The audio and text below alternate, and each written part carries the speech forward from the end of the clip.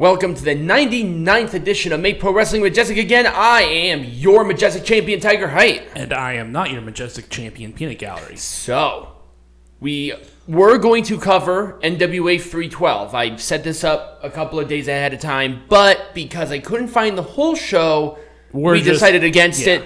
Now, what I did see was good. I actually did like the show a lot, but once it got to the Bully Ray and Tom Latimer match, if I can't watch all the matches, I'm not going to watch any of the matches. Right. So, we're only going to be covering Sakura Genesis. But, let's go to your topic. What are we talking about? Well, we're going to talk about CM Punk.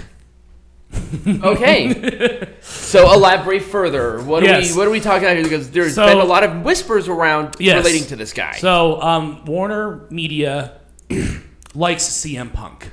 Well, yeah. He's the draw, and right now they're sucking ass. And he is being requested by the corporation to have him come back.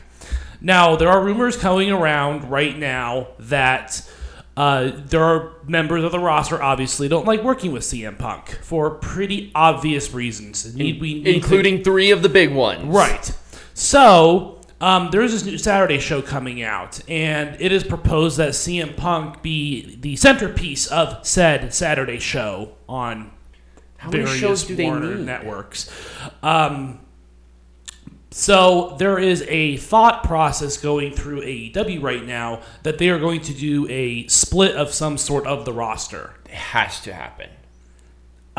Yeah, I mean, it does have to happen at some point because the roster is over-bloated and there's not a lot of opportunity, I feel, to showcase some of the talent that just kind of get lost in the shuffle. Right. There are only 2 shows on television that are in ring, and it's only... One of them is just like a random whatever for an hour. Dynamite is pretty much the focus because you know that Rampage is not there. I wouldn't be surprised if they cut them and said screw Rampage. Right. So unless they redesign that. So there are only 3 hours in the week in which talent can be produced on a national scale. Right. You know, Dark and Dark Elevation don't count. No. Ring of Honor does not count. They're little teeny tiny internet shows.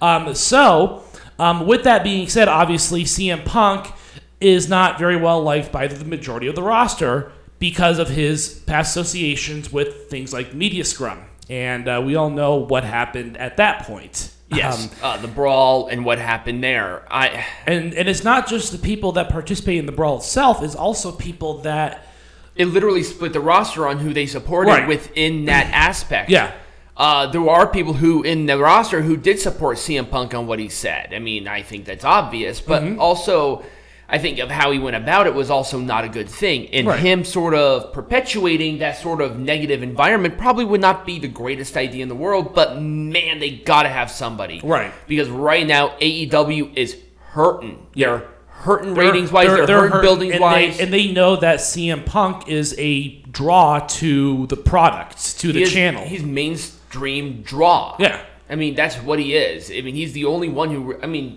million views. I mean, his return, at least on YouTube, was crazy. Right. He was their first ratings big thing for 1 million people. Right. There's a reason why he's there. Right. And Warner Media is a business, and they want what's best for business. And obviously, having someone like CM Punk on your roster is... I'm sure they're noticing the ratings difference. It's huge. Yeah, so that's kind of why there is a proposal out there to do a roster split of some sort. We don't know what the roster split really is going to look like, if there is indeed talks of doing it. We don't know if it's a soft roster split where... the roster itself is not actually split up into two separate things. We are already seeing that, and it's been a colossal failure. Or if it's going to be a hard. I think it should be hard. I think it should be a hard roster split, like what happened with WWE in 2002 and in 2017. So that's kind of where we're at as far as this whole thing goes. And obviously Triple H announcing the draft, the WWE draft, kind of brings to light some of the problems that the AEW roster has with it being overbloated, with problems in the locker room, and we want to see kind of how that plays out. Well, my issue is if Tony Khan agrees to the stipulation of bringing back CM Punk, do you believe that there will be a mutiny, especially with the other party involved within that brawl? No. Do you think Kenny and the Bucks might be thinking of greener pastures if... No, they've already signed... Tony bends the knee to Warner Media.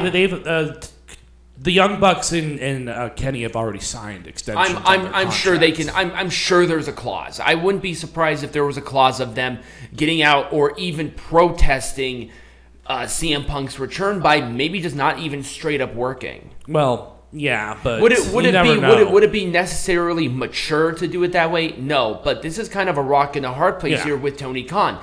This is what happens when you bolster this is what happens when the inmates run the asylum, is that anybody can do anything at this point. Right. CM Punk made fun of your roster for being a bunch of kids, and every single time we hear something about it, it just perpetuates it. Yeah. But at the same time, CM Punk is a draw, and Tony Khan has to show Warner Media that they are making the correct decision on having them on television. Because right now, people, let's just be honest, it's not working. I'm going to tell you the ratings here, and guess what? They're down this week. Again. This is the third straight week that the ratings were down. And if this continues, this Wembley show ain't going to go over well. Oh, yeah, and that's the other thing, too, is that I haven't even mentioned the Wembley show. They need someone to sell out that stadium. The only person that could possibly sell out that stadium is CM Punk. And don't even give me about the 45,000 pre-show. Nobody cares about... That's basically saying that you said maybe to a Facebook event invite. It's a no. Unless I see some ticket numbers, it's a no. Now, Forbidden Door, I just saw this. There were a ton of scrappers that almost bought out the entire place. But people are like, oh my God, look at all of these people going. No. The pink on there, what Ticketmaster does is that the pink were bought by third-party scrappers. Almost 3,000 tickets of that entire building were just scrappers. Do you think that resale is going to happen? Probably not. Exactly. You know why? Because it's already expensive enough at Ticketmaster prices.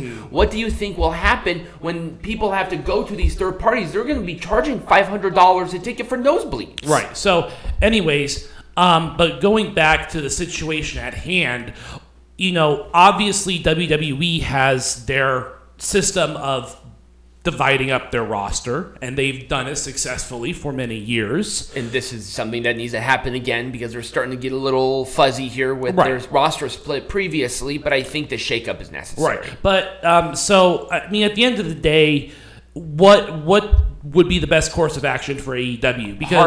Because obviously there is a challenging individual that happens to draw in a lot of numbers. And so you're kind of stuck between a rock and a hard place with this situation. And I think that the proposal of a split of sorts within AEW's roster, whether it be a soft split or a hard split, would be necessary. But then that generates a whole host of other questions that would need to be answered as to how that would work logistically. But also, another thing that just kind of came into my head, how would that split the ratings between the two rosters? Right. If somebody wants to see a certain wrestler, they're only going to be watching this new Saturday show. Number one, Saturday show is at fucking death nail. I don't know why they think that's a good idea, because it's not. But also, number two, right now, their one show is losing ratings. And as soon as that roster splits, you know that people are going to watch this or that. It might be less. Right. I said might, because it could be more. You never know. But it would help out if the rosters were split, because if CM Punk's contention is going to be predicated on this show, I think people who are willing to work with him would be going to the other show, and people who might not want to work with CM Punk go to the other show. So at least there would be the separation between the two, but also then Tony Khan can bring back Punk and appease Warner Media. Right. But again, there's a lot of other things that go into that too. It's number one, it's expensive to have having two tours instead of one. Exactly. Unless they book the place for a couple of days. Which usually never works. No, it doesn't work. I mean, Raw and SmackDown can do it because they make enough money to where it's justified. Right. They can actually have two different touring schedules going on at the exact same side. They get high 1 million, 2 million viewers, number one on cable both nights. Obviously, they have the money for it. AEW, I'll even talk about it more, but just this last week, it was ranked 18. But again, it has nothing to do with that. It's just money. Money is a factor in this, not ratings. They don't. I don't think they care at this point about ratings. If Warner Media wants to give them a Saturday show, that's fine. But the question is why do they want the Saturday show? Is it because the ratings are so good, or are they trying to figure out how to stop the bleeding? I don't work for Warner Media. I could not tell you the answer to that question. Yeah, exactly. We don't know unless we see some sort of press release regarding the decision. Right.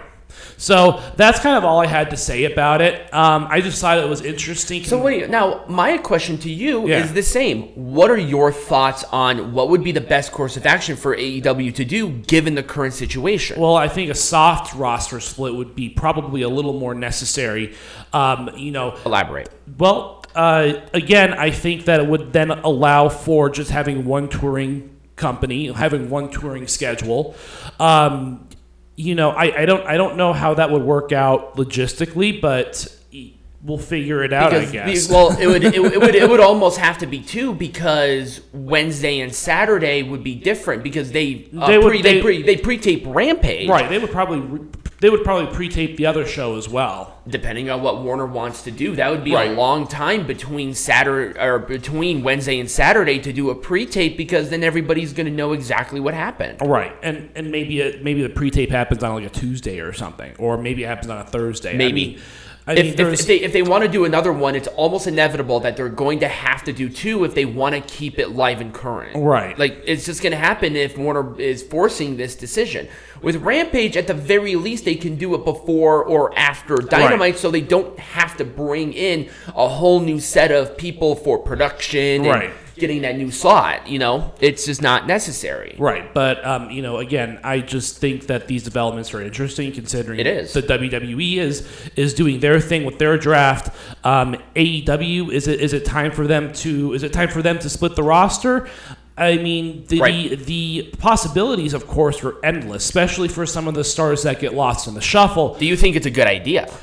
I think that given the current state of affairs, it would not be a bad idea to do it, but it's just a very complicated situation, very complicated problem to solve because of the state of the company and where Warner Media is at in its relationship to it. I would say I know you don't like ratings, but this is television. They're looking to find ratings. If the ratings were more consistent, I can understand your situation, but they're just the ratings are this. For all three shows that they have currently right now. Because remember, they have All Access, Dynamite, and Rampage. Already. And then they have their YouTube shows as well. It's a lot of wrestling content. It's a lot of wrestling content, and it might delude their current fan base, which is not the craziest amount. Right. Again, I think that a soft split would be better than a hard split, and that's just coming from a cost savings perspective. But logistically, I don't know how that would figure out, and I don't know what that relationship with Warner Media looks like for them to be able to do a show on a Saturday that might be pre-taped. Right, exactly. So it's just kind of up in the air, but let us know what you think down below in the comments. Do you believe that a new show would be a wise idea, and how would you go about doing this if it's going to be a wrestling show? Because it could be like a reality show or something like they're doing with All Access. I don't think so. I think it would be stupid. Yeah, I think they're looking for a wrestling show, and I think they're looking to get CM Punk to come back in order to bolster the ratings for said show. Right. Okay. Yeah, no, that makes sense. So when we come back, I'm going to get on my soapbox for the first time in like weeks, because there's a lot to talk about here.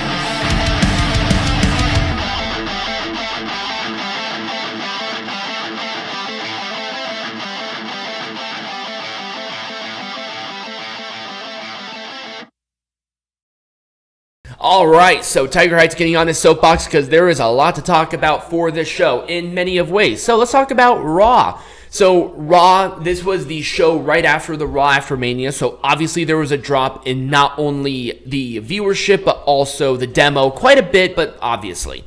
So it was a 1.8 million viewers with a 2.26 million last week, and then it was 0.59 demo compared to a 0.76. But just keep in mind where we're coming off of. It makes sense, but they were still number one in the top 150. Rey Mysterio's segment was fine. A little stuck on developing this Backlash match. I really want them to incorporate Bad Bunny in more, but they still have a couple of weeks, so maybe he'll get more involved later. I just don't like the kind of timid direction of it, but the opener between Mysterio and Balor was actually a lot of fun. Trish Stratus was not good in the ring. I do not know what happened. She was very off. Botches, very many of them. She was kind of out of place in a few times. I'm not sure if Lita is actually hurt or not, but the attack would have been a little bit better if Trish Stratus didn't look like she slipped on a banana. Bobby Lashley and Bronson Reed was a fun match, and they're looking like they're doing a brawling thing between these two monsters, and this is exactly what they need to do with Bronson. Big-time rivalry against a former WWE champion with a lot of emphasis on both guys. I'm all for it on that, and especially because Bronson Reed continues to put on good stuff. Cody Rhodes and Brock Lesnar is going to be a good match. The promo was short, sweet, and simple for Cody Rhodes to challenge Lesnar, but doesn't have to go crazy. The Usos and the Alpha Academy was a really, really fun tag team match. Win or lose, this is what the tag team division needs right now. Alpha Academy looking strong even though they lost. They gave this match plenty of time. People were really into it, and you just can't go wrong with an Usos match. The Io Sky, Mishin, and Piper Niven match was fine, but this was for a number one contendership for the Raw Women's Champion. Just very strange, and I think they're even doing this match on a regular taping, so it's very odd. But Damage Control's tease about breaking up is they're doing it slowly, but they're also bringing up Dakota Kai and Io Sky before the split, so that's going to bolster 3 new main eventers going into the split. And I'm all for it because WWE knows how to do this and do this right. And finally, Solo Sikoa and Kevin Owens was a fun match, but something has to give soon with this rivalry. I'm feeling like we're kind of spinning our wheels in the mud, and trust me, on SmackDown, you're going to get a lot more of that sort of skepticism on where this bloodline rivalry is going at this point. So, let's talk about NXT. NXT slightly down. I thought it was going to actually be worse than it was. 528,000 people watched it compared to 555 with a 0.13. Next to a 0.13, they actually kept the same demo numbers with fewer people watching. So I'm not sure if that's a good or a bad thing. It might look better numbers-wise. The segment for the beginning was fine, but I really wanted to see Braun Breaker's follow-up with Carmelo Hayes and Trick Williams. He attacked them. Why didn't they have any sort of interaction whatsoever? It was very strange. The NXT Women's Tag Team title match was a cookie cutter from Stand and Deliver, even down to the finish. So if you saw it there, you saw it here. Basically the same thing. It's a whatever sandwich for me. The Duke Hudson MVP ceremony segment was very confusing. Braun Breaker attacked Andre Chase, and Thea Hale kind of obviously didn't hit her, but he hinted that this was a hit from Duke to possibly get a spot in the Fatal 4-Way, but Duke was in the Fatal 4-Way. So why is Braun Breaker attacking Chase U? Right. Why isn't he going after the main title? This is very strange, out of nowhere. I don't get it. Eddie Thorpe is not clicking with me. I don't know if it's the name. I don't know if it's just the randomness when he's actually wrestling, but he just does not feel like the deal that I think he should be. And his double underhook whoopsie, whatever he's doing, is ridiculous. I think they're giving Tiffany Stratton and Sol Ruka a lot of crap for their performance, and the people who are giving them crap but still watching AEW like nothing is wrong there are hypocrites. And trust me, for the people who bitch about it on the opposite direction, where you complain about more of the gymnastics style on AEW, but don't give crap to what I saw with Stratton and Ruka, you're also hypocrites. Either you like it or you don't. I don't necessarily have a problem with it. It's storytelling for me. The match itself was good. These women are very good wrestlers, and I liked what I saw. If this is the future of the division, I'm cool with it. The Cora Jade and Lyra Valkyria seems meh. The promo did not work. Their chemistry was way off. The brawl was very strange, and Cora Jade looks like a bratty teenager. I don't know what it is, but the look is not digging it for me. Ilya Dragunov and Von Wagner was fine. The feud between Wagner and Stone is totally useless, and they have to be done with it at this point. It was good seeing Joe Coffey back in the match, but the match itself was fine. Squash match, good introduction back. I don't know about the other guy, but it seems like they're putting a big deal on him. But obviously Joe Coffey needed a win somewhere. And the Fatal 4-Way #1 Contenders match was good. I thought Breakker was going to be replacing Hudson, but I must have misheard, obviously, from the earlier segment. But Grayson Waller won, which he definitely needed to because he lost his match with Gargano with no follow-up after that. I don't know when this match is going to happen, but it is what it is. And that was NXT. Dynamite. So, it was 866,000 people compared to 877,000 people with a .28 demo next to a .3 from last week. And it was number 6 in the top 150. Darby Allin and Swerve Strickland had a fun opener, and Darby Allin continues to look good on his championship pursuits, but Swerve Strickland did not look bad in defeat. The promo between MJF and Darby Allin right after that match was good, but of course, Sting ruined it. He mentioned Cody Rhodes. He had to mention WWE, and guess what that done? It ruined the segment. Don't mention your competition. There's no reason for it. Right. And the promo without Sting was perfectly acceptable. Darby Allin is already over. I don't know why Sting is still with him. Whatever.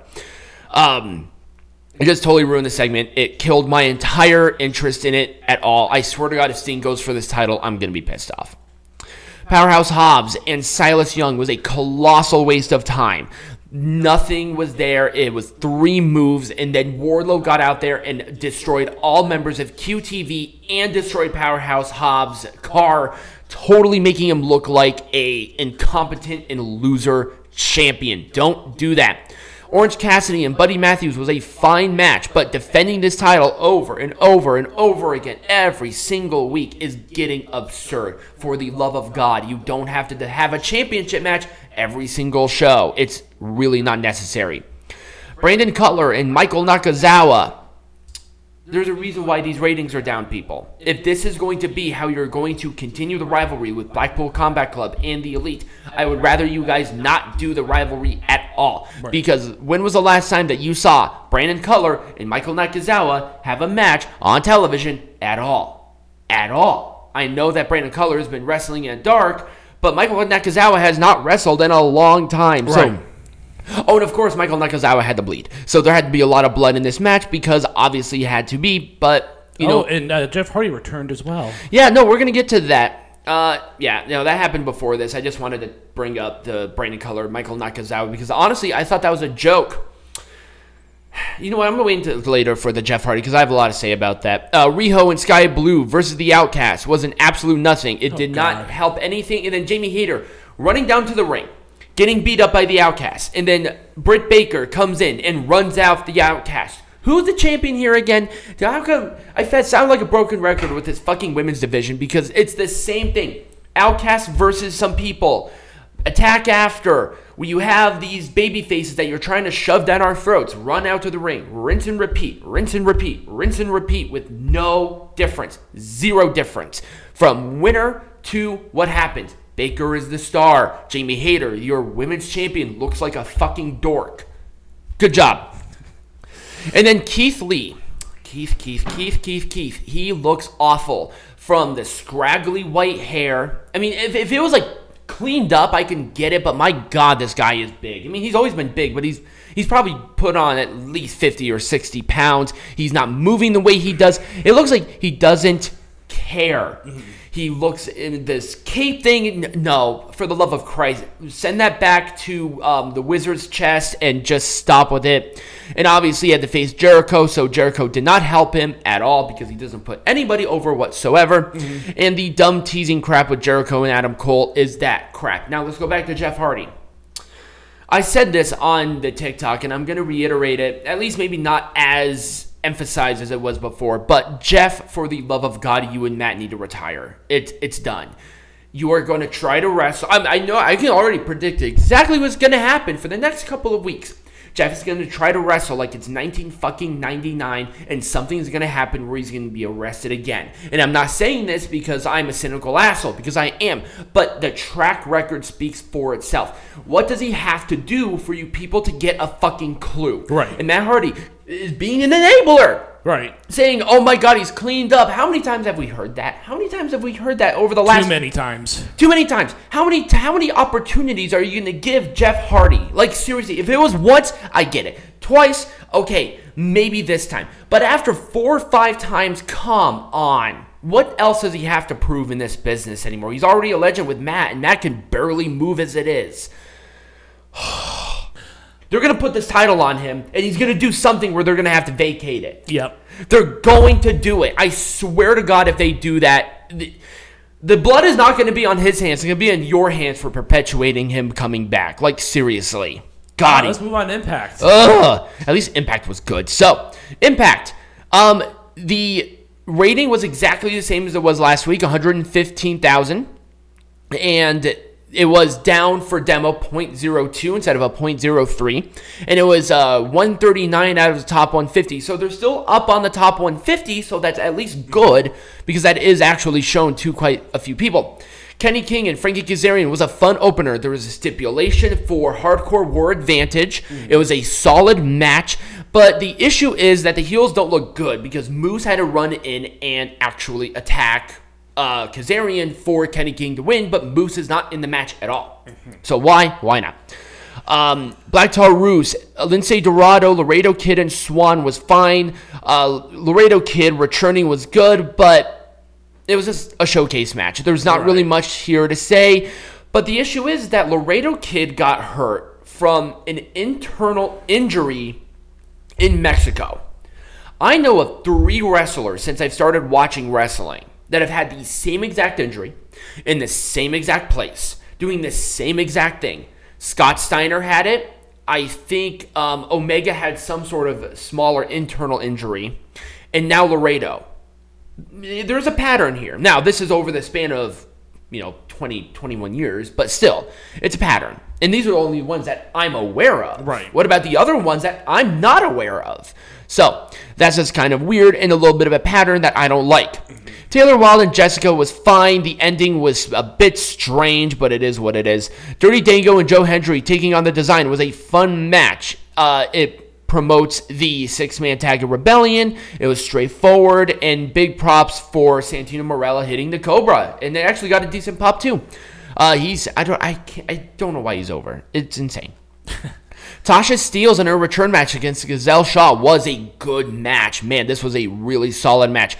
I've seen nothing good but good things from Gazelle as of late, and that's the kind of stuff that's going to put her over, and I want to see more of it. She looks like a star. She feels like a star. She wrestles like a star. Tasha Steelz coming back in a really good match like this was a really good thing, too. And finally, Mickie James. She lays the belt in the ring with her hat. Did she retire? No. And people are complaining to me, is like, whoa, what's wrong with it? Mickie James doesn't have anything to prove. No, the issue is not her retiring. It's where she retired and how she retired. She retired in front of nobody. Yeah. If that's going to be the retirement, she did this promo before people were brought into the ring, brought into the arena. Like, seriously. It was a bit weird, but, whatever. Her doing this obviously was for her health, and I respect that. So let's go to SmackDown. No numbers, but it was a $2.468 million last week, and it was a 0.69 for demo, and obviously with those numbers, it's number 1, right? Now, Kevin Owens and Sami Zayn's promo was whatever, but I'm getting a little tired, and it's starting to feel the same. Once again, it always does. Xavier Woods and LA Knight had a good match, and I'm happy that they're pushing Xavier as a singles instead of putting him on the shelf, because Kofi and Big E are hurt. They're still using him, and he has an Intercontinental Champion match coming up in 2 weeks. So, once again, good thing. But I'm worried for LA Knight and how they view him, because this is another decent loss of him losing. It was a roll-up with tights, but come on. not entirely the best look for him. Damian Priest and Santos Escobar had a good match. Priest, as a promo, is good. I like him. He sounds brooding and he sounds confident, and I like it. I want to see more of him actually talking. I'm a bit worried about the future of the WWE Women's Tag Division. It just seems like they're throwing people together and saying that you're a team because we have nothing for you as a single. It's just very weird. And also, where are Ronda Rousey and Shayna Baszler? They won this showcase, and now they're gone. I think Ronda's hurt. Oh, really? Yeah. Oh, I didn't know that. I think she's dealing with an injury of some sort. That's why. Did she get the injury at Mania? No, I think she had it before. Oh, okay. I see. All right. Well, I mean, at least you can do something with Baszler. Jesus Christ. Anyway, Shinsuke Nakamura's return was so needed, but my God, his gear needs to stop with this weird open shirt thing. It looks weird. Also, Madcap Moss being a heel, I'm not a big fan of it. Emma's kind of digging him on saying that you deserve more. Not a big fan, but at least Shinsuke is back. Yep. He's still very over. They got to take advantage of that. Maybe not necessarily against Roman Reigns because you know what the result is there, but maybe the guy to dethrone Gunther. Right. Maybe. Because maybe Reigns needs a new challenger, fresh face. Put Gunther in that opportunity. That'd be awesome. It was a great way this was a great interference match because it was Matt Riddle and Solo Sikoa. This was Matt Riddle's in-ring return, and Solo Sikoa, obviously they're pushing really, really hard. So, what do you do here? Usos interfered on Solo's behalf, distracting him.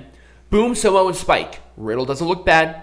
You still have Solo winning, and it was a good match. So nothing wrong there. Good match to end that show. Let's talk about Rampage. I saw no numbers for either night because I'm pretty sure they were just that embarrassing. Aussie Open defending the IWGP Tag Team Champions against the Best Friends. What's wrong with that? Why? Why did they get the title opportunity? I don't get it. I don't know. New Japan's usually pretty good about giving people who deserve the opportunity. The Best Friends have not been winning anything. At least put them against somebody who actually have been winning matches, like Kings of the Black Throne or somebody else instead of Best Friends. I mean, at least the very least, the match was fine. Right. FTR segment was good, but I'm not 100% sure if them ending their in-ring careers in AEW is a good idea. Because I'm going to say this. Dash and Cash have very opposing opinions on different things from the AEW collective. Right. But when you go against the cult, you don't get treated the same. Right. They're going to continue to do the podcast. They're going to continue to support Jim Cornette, and I do believe that Dax is a Republican. That does not go well with the majority.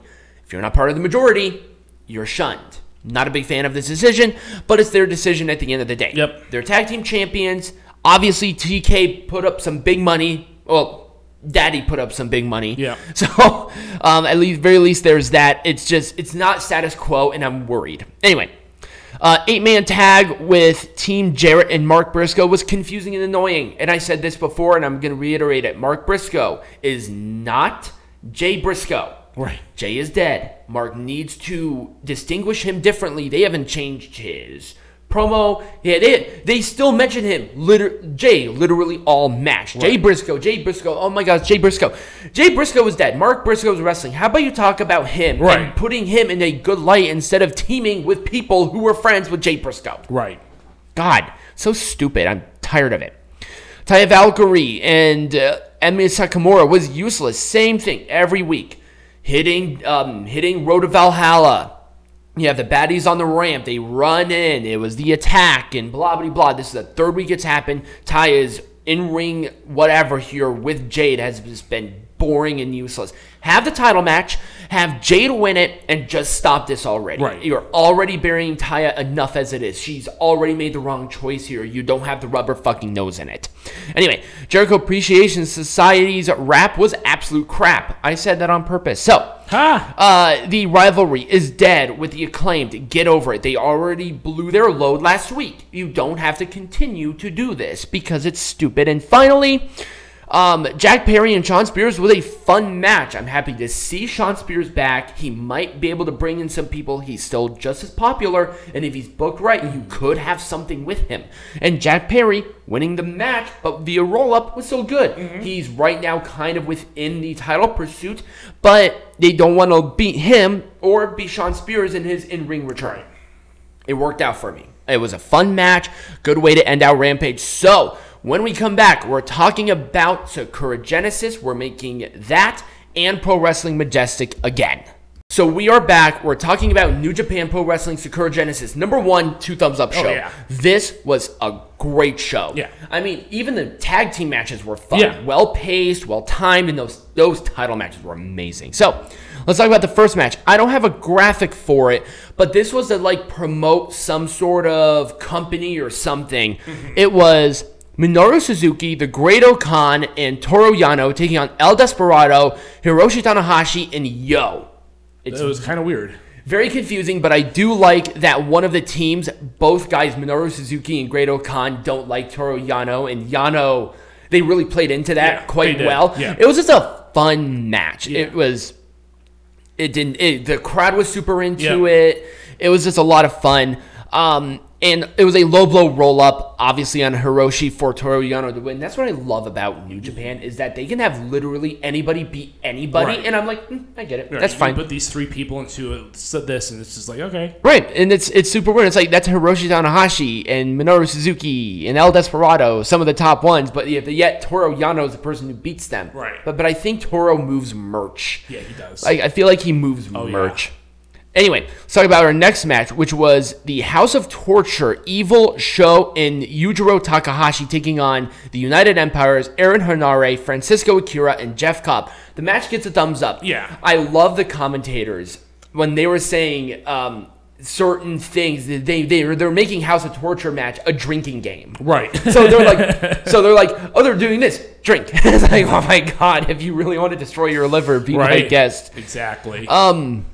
Do you have any other opinions about the House of Torture? Because they're starting to develop a little bit more. Yeah, I mean, they kind of floundered, and I'm liking that they're starting to slowly but surely come back. Yeah, I think so, too. 2022 was just not their year. No. 2023, though, I feel a little more confident in their ability to kind of stand out. Yeah, and I think matches like this are really going to help them out more. And I like House of Torture, but, 2020 was great. 2021, 2022, they just kind of fell off the face of the planet. Here's the issue with New Japan, and I think it's just for the lack of understanding of how to book heel.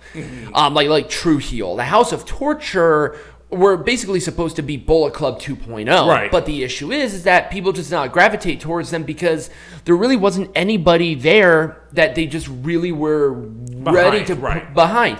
They put the titles on Evil when he won them in 2020 because they just reopened up. And they wanted to get a big-time talking point going because it was right out of pandemic.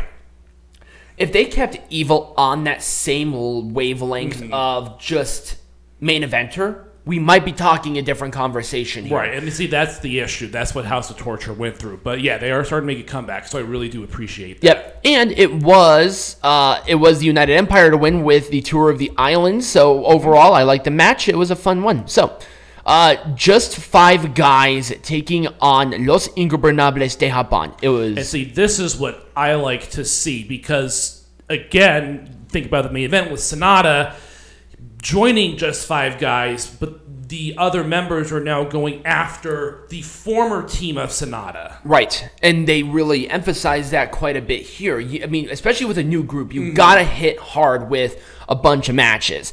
And, you have Yoshinobu Kanemaru challenging Hiromu for the junior heavyweight champion sometime, I think, right before Dontaku. Yeah. Because Hiromu's going for the heavyweight champion, whoever it was at this time. But you gotta have another credible challenger in the juniors within a faction. Right. And obviously... And Kanemaru is filling that role quite nicely. Yep. New gear change. There was a different flow with just 5 guys, and they actually won. It was an impressive match, and it was a figure 4 leg lock for Kanemaru to actually get the win. So once again, he is showcased to win the match. Right. Putting him on a different level, on a different showcase, and that's all well and good. By the way, gets a thumbs up. I like this. Good pacing on it. Nobody looked bad. Yep. It was all good. Kind of a weird one. David Finlay, El Phantasmo, and Kenta taking on Gorillas of Destinies, Hikuleo, Tamatonga, and Master Wado. Orange Cassidy, thumbs up. Yeah, but this is kind of a weird... But the ending part was a full thumbs up. Well, yeah, because of the betrayal. Well, the betrayal was done so well. It was. The match, it was fun. I liked... The match was kind of odd to me. It was because... a lot of these teams are just like, it's like, Tama Tonga. You don't expect Tonga Loa to be there too, but it's like, here's Master Wado. Right. It was a weird choice for Master Wado, but I think Tonga Loa still hurt. Yeah. And also, El Phantasmo was acting a little bit differently because he was kicked out of the club. Right. And David Finlay, I like his intention of saying, since I'm the new leader, back me, and we're going to make this club more serious again. And I think Bullet Club really needs that right now. Yes. They need to be taken seriously because House of Torture are more House of Torture than Bullet Club. Yeah, they are. At this point in time, they're just doing their own thing. But they're still technically a subgroup. Right. But we need to see that Bullet Club moniker back to a serious light. And as so far, there hasn't been like a credible challenger within Bullet Club. Well, Bullet Club is losing. They were hemorrhaging a lot of members as well. So. Well, no, Jay White and Juice Robinson, they are actually Bullet Club still. Oh, they are. They're called Bullet Club Gold. Because they're in AEW, so it's an American faction. So I'm okay with that. But I think David Finlay being the overseer of all of it and putting him on a different wavelength, I think is going to be really good. Yeah. It's really helping him out a lot. It was CR2 for Bullet Club to win. Then Finlay and Phantasmo started to really fight, and I was really digging it. Then Kenta betrayal and Taichi Ishimori's betrayal and El Phantasmo basically really said he's out. Right. Because Taichi and Phantasmo, former junior heavyweight tag team champions, Bullet Club's cutest tag team. Right. So that really cemented of where's Phantasmo going to go? Right. And who knows? Just 6 guys. So there you go. So it all just really worked. I mean, all of these multi-mans had a purpose, and that's what I really liked about them. Yeah, it was really good. And no old guys either. And no, exactly. It felt fresh. Yeah. It felt different. Yeah, and it was a nice breath of fresh air. There we go. Anyway, let's go into our first title match. 2 thumbs up. Yep. Mercedes Moné defending her for the first time the IWGP Women's Champion against Hazuki in AZM.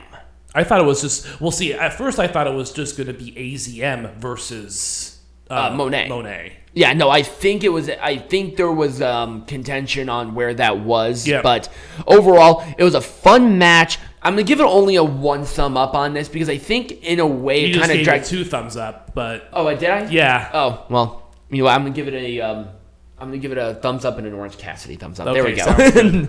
Because I think, well, as I was thinking about it, I'm like, there were parts where I think they should have ended the match, but it just kind of kept dragging. Well, again, I don't think New Japan is very good at booking triple threat matches. So. Right, and also there were parts where this match went way too fast. It was like boom, boom, boom, like whoa, whoa, whoa, whoa, and that's not because I was watching this at 2x speed. It was because literally.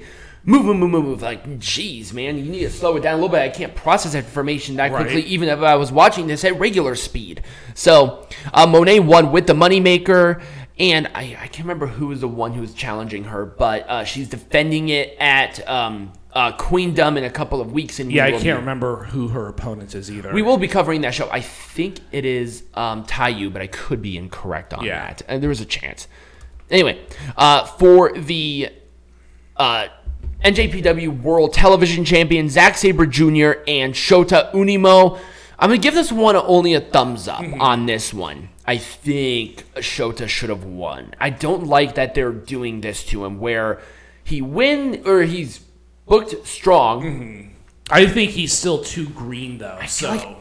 Then don't put him in these kinds of matches yet. If they're not confident about it, don't do this to him yet. Do it like they're doing with Master Wato. Right. I think he personally is ready for it. I really do. I think there might be some vanity here because he is the son of Red Shoes, but I need to keep that in mind too. Right. He is the son of Red Shoes. Right. I like that he has like this pseudo Moxley character though, because Moxley was a big influence on him. So he's coming out in the crowd. He does feel different, and I like Shota, but he's gotta win a big one. And I think this was the opportunity to do so because with Zach, does he really need this title at this point?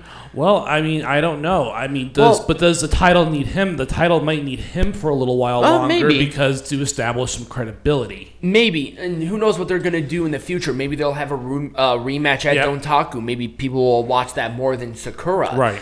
But this was a fine match. It was a jackknife pin. So Shota did not lose by like a definitive. It was a roll-up, and Shota was up immediately. So there we go. I kind of like it. I need to trust them a little bit on the little stepping stones on this, you know? Sometimes I just kind of get myself wrapped up in the I want it now, you know? Right. For the IWGP Tag Team Champions, Bishamon defending against Aussie Open, 2 thumbs up. This was an excellent match. Yep. God, Bishamon are a great team. They have to continue to put them in title matches because they're in a league ahead. I want them to win the strong open weight tag team champions at this point, even though I think Aussie Open just won those titles. Right. No, I think they won those titles at Capital Collision. Oh, they did? Oh, did they? I think that was literally yesterday. Yeah, I know. I saw the match card, but I'm not sure about that one. I think they did.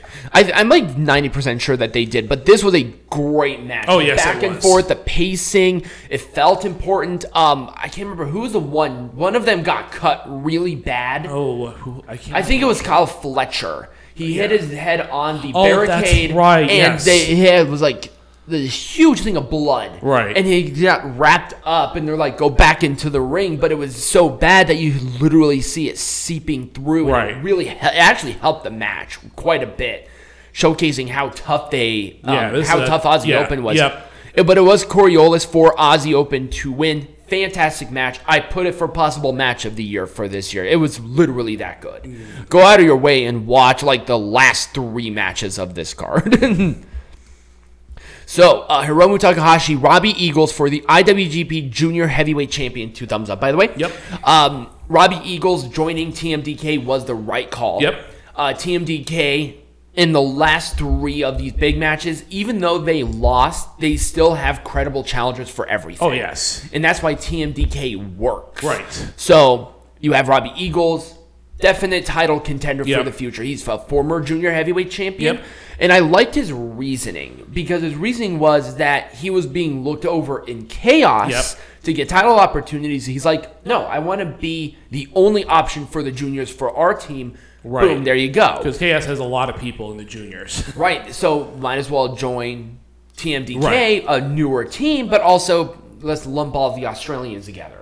Right. I mean, it helps because, of course, they are opening they're doing the Taichi thing in New Zealand, so I think it actually makes sense to have a strong group of a lot of Australians in Japan because that's a Japanese promotion. Yep, exactly. So, yeah, that's right. Bad Luck Fale does stuff down there because his dojo is in New Zealand. Yes, and that's where it's being based out of, I believe. That's crazy to think that New Japan actually cornered that market before any other promotion because there is literally no wrestling company down there right now. No, there isn't, and I think New Japan is making a strong case for being down there. Oh, absolutely. I'll go to Australia for it. Anyways. This was a fantastic match. Great back and forth. It was Time Bomb 2 for Hiromu to win. Yep. A little bit of a questionable decision, but I feel like they have more confidence with TMDK not having titles instead of just 5 guys. Right. Because it's just 5 guys. So, well, I think they have a little more confidence in that. But also Yoshinabu is a lot older. I wonder if they're going to at least give him one singles title run just for vanity. And maybe. You never know. Never know. Because right now, Yoshinabu is the next guy to go for the title. Now, it makes sense given the main event that you have a just 5 guys person taking on an LIJ guy. Yep. But and again, that's part of what I wanted to happen was to have this overarching rivalry between LIJ and just 5 guys. Exactly. Putting them on the map there. So, and then we have our main event. IWGP World Heavyweight Champion Kazuchi Okada and Sonata. 2 thumbs up. This was a phenomenal fantastic match. It really solidifies Sonata as kind of the leader of that group. It really puts him on that pedestal. So, did they ever say a reason why Sonata left LIJ? I think it was mentioned when he actually did the betrayal, but I don't remember off the top of my head why he left and went over to just 5 guys. But there was a reason that was stated. Okay, this was a phenomenal match, though. It was. Okada has expressed interest in him wanting to do more tag work, which I think is great. But I think he's also taken some time off, if I'm not mistaken. Yes, I mean, new dad, I think he has some injuries that he kind of wants to nurse back to health, and they do not want for Okada to get a really bad injury. He's their freaking cash cow. Right.